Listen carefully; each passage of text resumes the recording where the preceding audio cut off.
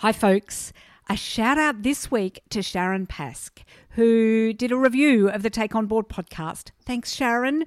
She says, gender pay gap episode, very informative session with Emma Ray. Thank you. Well, thank you, Sharon, for taking the time to do a review. We love to get reviews here. And thanks to Emma for doing that episode. Second announcement for this week. This week we're hearing from Kari Hatch. And listen right through to the end of the episode where she shares resources, because not only does she share some resources in the episode itself, but sent me a voice memo afterwards with some additional ones. So there's some gold in there. Rightio, on with the show.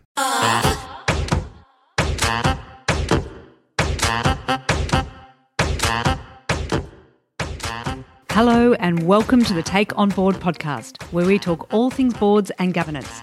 I'm your host, Helja Svensson. Being on a board can be interesting, valuable and exciting, yet it can also be really lonely, challenging and hard. So here at Take On Board, we'll bring you weekly tips, tricks and advice to help you build your governance wisdom. We'll shine a light on how to navigate your way onto your first board or to build your board portfolio. We'll also help you to work through those challenges that keep you awake at night. Each week, I'll talk to women who have been there, done that, and together we'll discover what we need to take on board to be your best in the boardroom.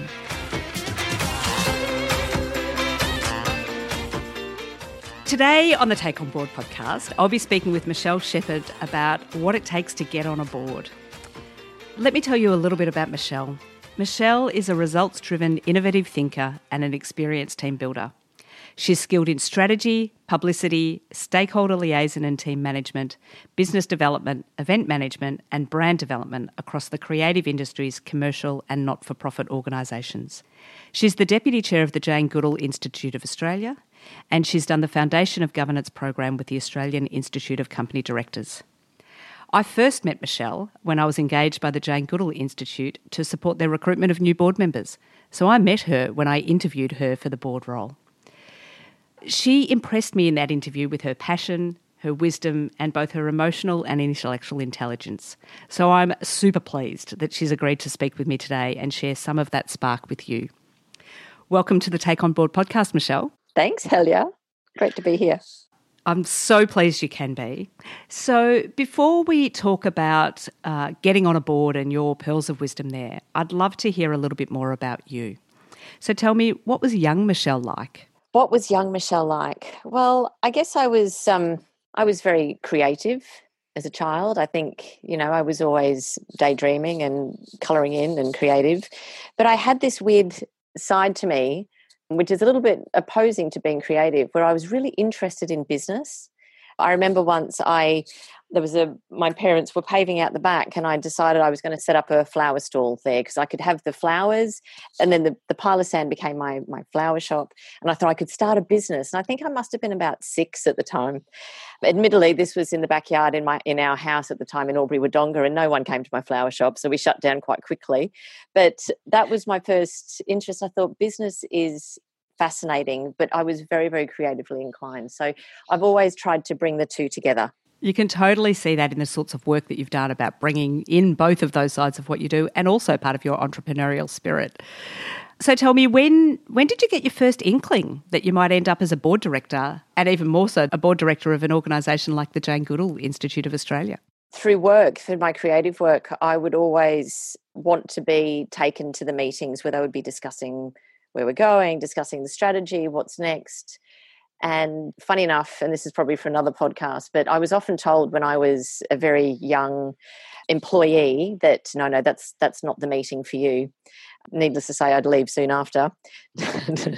So I think, again, I was always very intrigued. And then as I got further into my career, I would present to many boards, and I just got a real taste for being in that room and taking a deep dive into what are we doing, how do we progress, what's the best for the organisation, and how do we make the most of the tools that we've got. So I think there was an interest from an early stage, even though necessarily the work I was doing at the time, boards in the beginning weren't a big part of it. It was something that I kind of grew to understand and know. So even though you said it was for another time, you mentioned there that you were told, no, that's not for you. but it is for you. How did you move on through that? I've always been very independent. I guess I was always an independent child. I was never very good at being told that you can't do something. I think I must have heard very early on that if someone says no to you, just go and find another way. And I think that I've done that throughout my career. If I didn't feel a situation was right, I would move on and not take on board the opinions of, I guess, the elders at the time who thought that girls shouldn't do certain things, or you had to be, a master of something to be on a board, etc. So I just kept moving forward. That's all I would do. Just kept moving forward. Fantastic. And it's, such great advice for other women out there who no doubt are hearing similar things, because sadly it does still happen today. Just keep moving on. Just keep putting your hand up. That's right. And it does still happen today. You do get those comments every now and then. So then I often ask people when we're talking about getting on a board, how you got on your first board role. But of course, after the introduction, people know in a way, or I know how you got on your first board role. I was there to interview you. But I'm wondering, from your side in that process, what was the process like? What was the steps in getting your first board role? If you can take us through that. It wasn't a deliberate decision. It wasn't something I had set out to do. I had actually been working with the Jane Goodall Institute as a volunteer, probably for a good 18 months, almost 2 years beforehand, and been very, very involved in the building of the social media, etc. Dr. Jane Goodall was coming over for a tour. So 18 months prior to that, I said, let me help. I was very familiar with the Institute on a global level. But the fact that I didn't realise they were in Australia and they were literally in the office above me just shouted to me that you need to actually try and help them. They're not PRs and they're not publicists. So I set about doing that in a pro bono capacity and while, working my day job. So I had set about doing that. And I got, because of my instinct and my desire to understand business fully, I jumped in absolutely headfirst and got completely immersed in it and got to know the board. We did an amazing job in that tour in 2014. It took the organisation to another level post-tour and really gave a few more opportunities for the organisation to reposition. I knew that the board was going to be reworked. There was going to be a repositioning on the board. And the chair at the time, Paul Smith, through full credit, had said to me, maybe you might like to consider applying. And it wasn't until that moment, and I kind of thought, well, you either do or you don't. You're going to do this or you don't. You could be missing an opportunity. And I decided to make that my year of yes. And I think there's a lot to be said about a year of yes. We should do a podcast on that another time. But I decided to do it. And by doing it, I actually was invited to interview. And that's where I met Helia. And what do you know? I actually got a seat on the board, to which I'm really grateful to this day. And that's been 5 years now. Can you remember when you got the call or when you got notified that you'd been appointed to the board? Absolutely. Tell us what happened. Again, Paul Smith had made the decision on, there'd been a decision and he gave me a call and I must have thanked him 1,000 times, I think. I was so really, really grateful for the opportunity and grateful that I'd said yes and applied. And I thought that proves that you should just do it. Just apply. If you get rejected, then you haven't lost anything, just apply. So it opened up a whole new window for me, a whole new window of opportunity and a whole new window of things to explore and learn. And I grabbed it with both hands. So I was, very, very grateful to this day. And so what happened then? You were already involved in the organisation, so you already knew quite a bit about them, but was there some sort of induction process? What happened then when you turned up for your first board meeting? How did it happen? There was a strategy meeting where we got to know the other directors. There was a few new directors that had been brought on, and we took a deep dive into a weekend together where we really looked closely at who we were in the context of the global chapters, what worked for us, what didn't. We looked through all of our policies and planned ahead what we needed to do. We set up various committees, and I think at that time each of us was put on to probably 2 or 3 committees each. And then the following, I think, 6 to 8 months, it was a very, very intense period of redoing everything. It's almost like we reset our foundations. And so as a learning for a new board director to go in and do that and suddenly say, right, we need to actually, what is our code of conduct? Are we doing that the right way? What's our constitution say? Do we need to redo that? So we literally turned everything upside down, looked at it through a why we're doing this. Is this good enough? And rebuilt. We rebuilt the organisation. So I was thrown in at the deep end, but I knew that it was the best way to learn. Fortunately, I was surrounded by brilliant minds that I could learn from, and I had my own skill set to bring to the table as well, so that I could put my take on things. So that ability to give and take, I think, certainly helps you in moments of imposter syndrome. What are the key skills that you bring to the board table? Because I'd been running essentially my own business, I'd never been really protected by an organisation and let someone else make the decisions.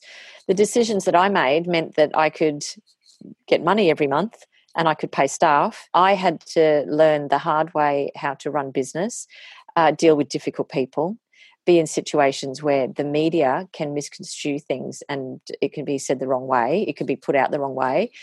There's a lot around positioning and perception of a brand or a person that I would work with. So perception is a very big deal. And I think all of those perspectives were things that I could throw into the mix and say, that's not going to be received well if we say we're this.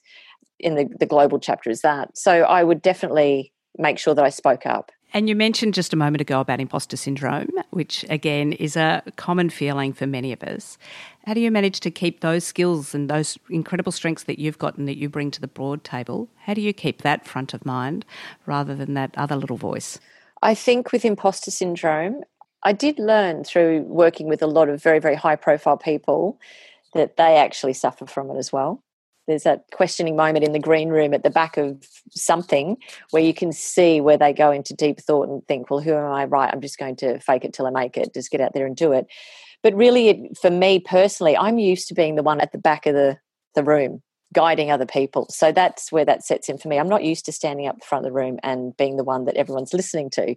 So when it came to that voice, I've had to develop that, and I think I'm still developing that. I'm still not always that comfortable.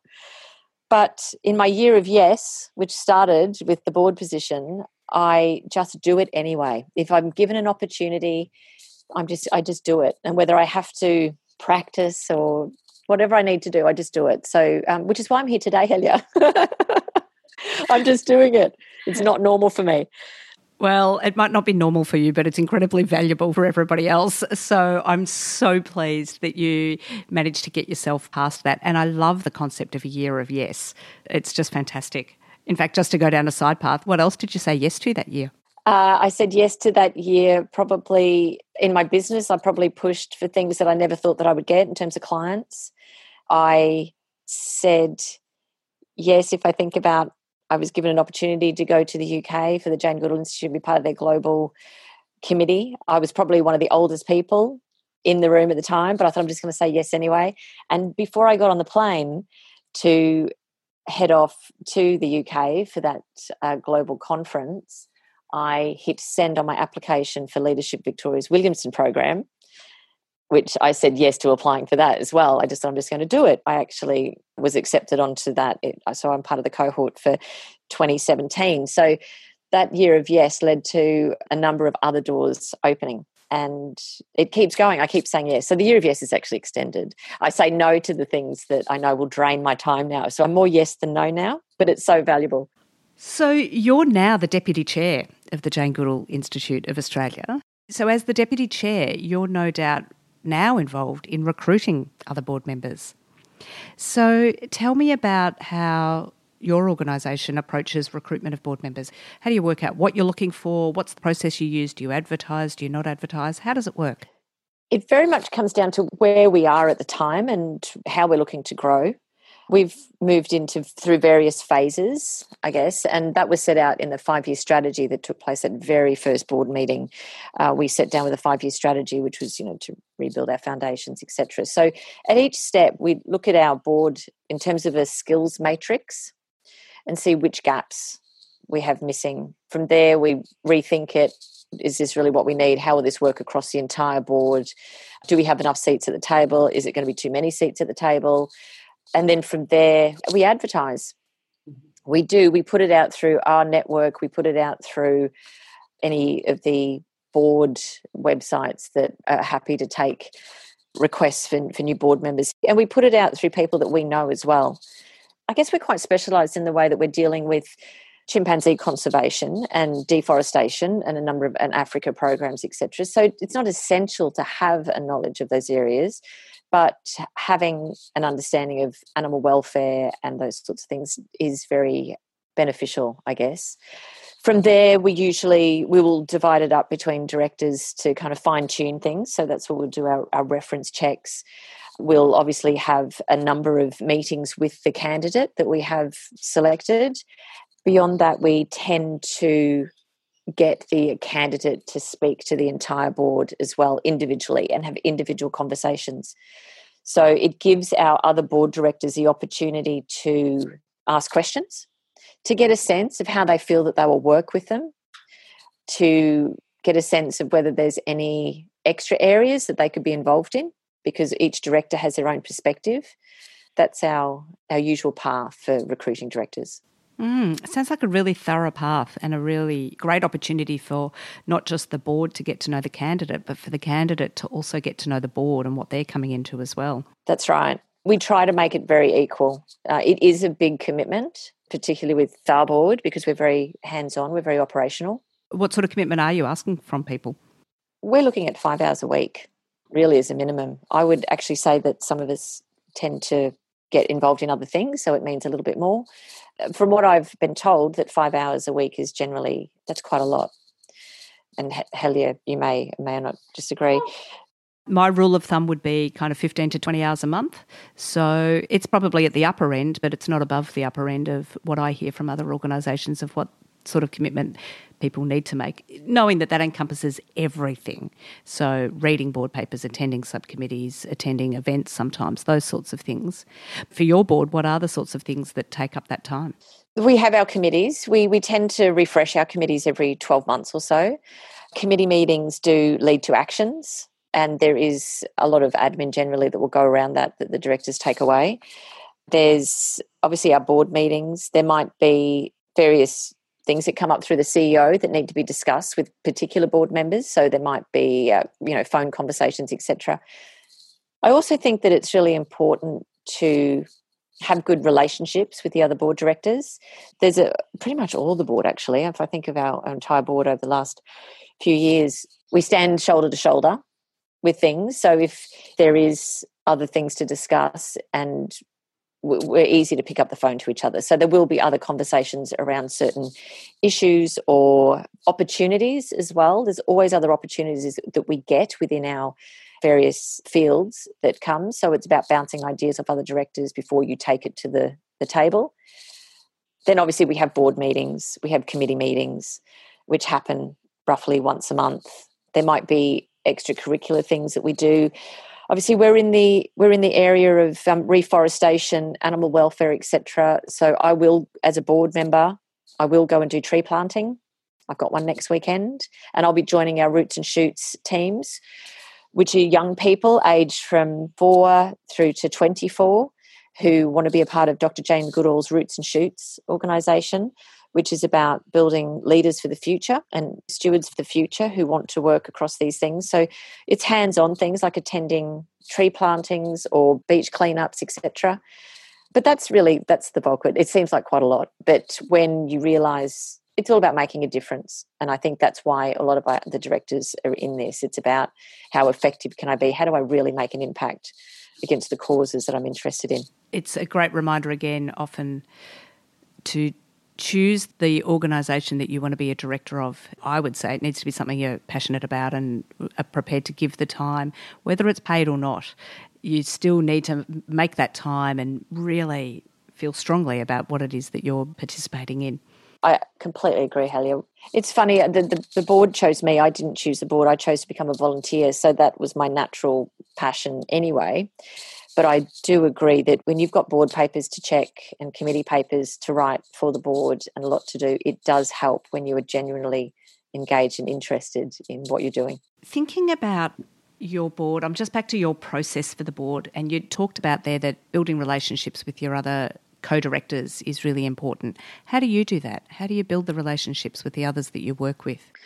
It can be quite difficult because our board is spread across 2 cities. The head office is now located in Sydney, and I'm in Melbourne. So there's only one other director down here that is from Melbourne. So I really try and connect as much as possible. Our strategy weekends are very good, but between board meetings, there'll be other things that I contact them on, whether it's issues that they're interested in, ideas that I've seen down here, and really try and make the most of the times that we are together. I find being a board director, because you're in the trenches with this group of people, you really do build special bonds. And I would say that, and you have each other's backs as well to a degree. I think it's really important to always maintain that you are an individual that has a seat on the board. You need to stand for what you believe in, and you're responsible as well. So when it comes down to the legalities around being a board director, you need to be an individual. But there's a nice part around that as well, that you're in something together, you're trying to make a difference for the organisation, etc. So I make an effort. I really try and keep connected with the other board directors where I can. Oh, we've covered a lot. We've covered a lot here around getting on a board, how to get on a board, how your organisation gets people on a board, the building of relationships, what are the sorts of things that people need to do, and also beautifully touched a little bit on that, how to keep going when other people tell you that's not your place, and how do you get past imposter syndrome. So I'm wondering, what are the main points that you want people to take away from the conversation that we've had today? If you feel you've got it in you to be a board director, then grab it with both hands and just start surrounding yourself with amazing podcasts like this one. If you Google, you'll find many things online as well, just to give you a taste, different things. Some things aren't great. I Googled, I heard that there was an amazing chair in Melbourne who could just run things beautifully. And I thought, I really want to have that skill set. I want to be able to flow through a meeting with grace. And that's my goal for this year. I'm looking at how to do that. So Google, find things, listen to things. You're not always going to agree. I would say 99% of the things that I look to and I hear, I'm like, yeah, that's not me. It's not me. But that's okay. Just keep searching. So if you feel you've got it in you, take it up, join an accelerator program or join a intro program. I know Helia has got a cracker, which I'm addicted to being a part of. I absolutely love that group of women.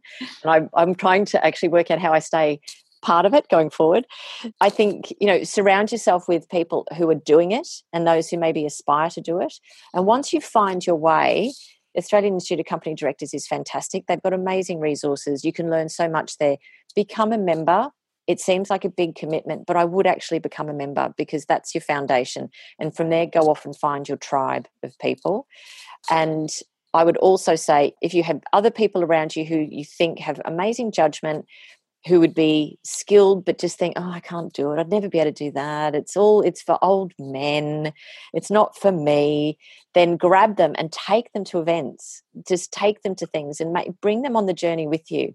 Because I have to say that there's a growing group out there of amazing young people who have good judgment and have an entrepreneurial heart and want to make a difference and who are really smart. So make sure you're taking them. I always encourage my staff to, one day you should be on the AFL board.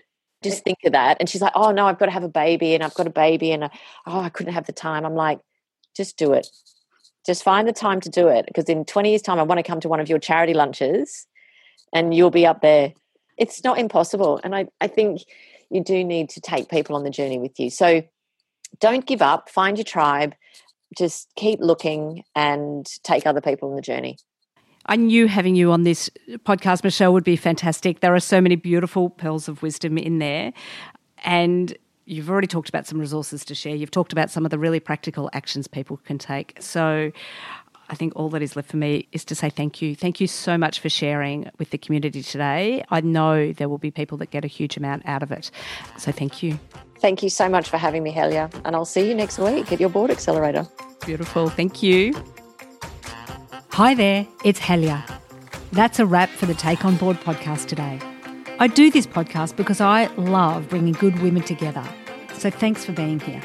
I would love to continue the conversation with you. Yes, you. Did you know there's a growing community in the Take On Board Facebook group? We'll be sharing even more tips and tricks, resources, events, and getting ideas for future episodes, as well as helping each other out with advice. Most weeks, there's also a special in-camera session with our guest, so you can find out even more. I would really love it if you would join in. You can find the group by searching Take On Board in Facebook. Thanks for listening and stay tuned for more.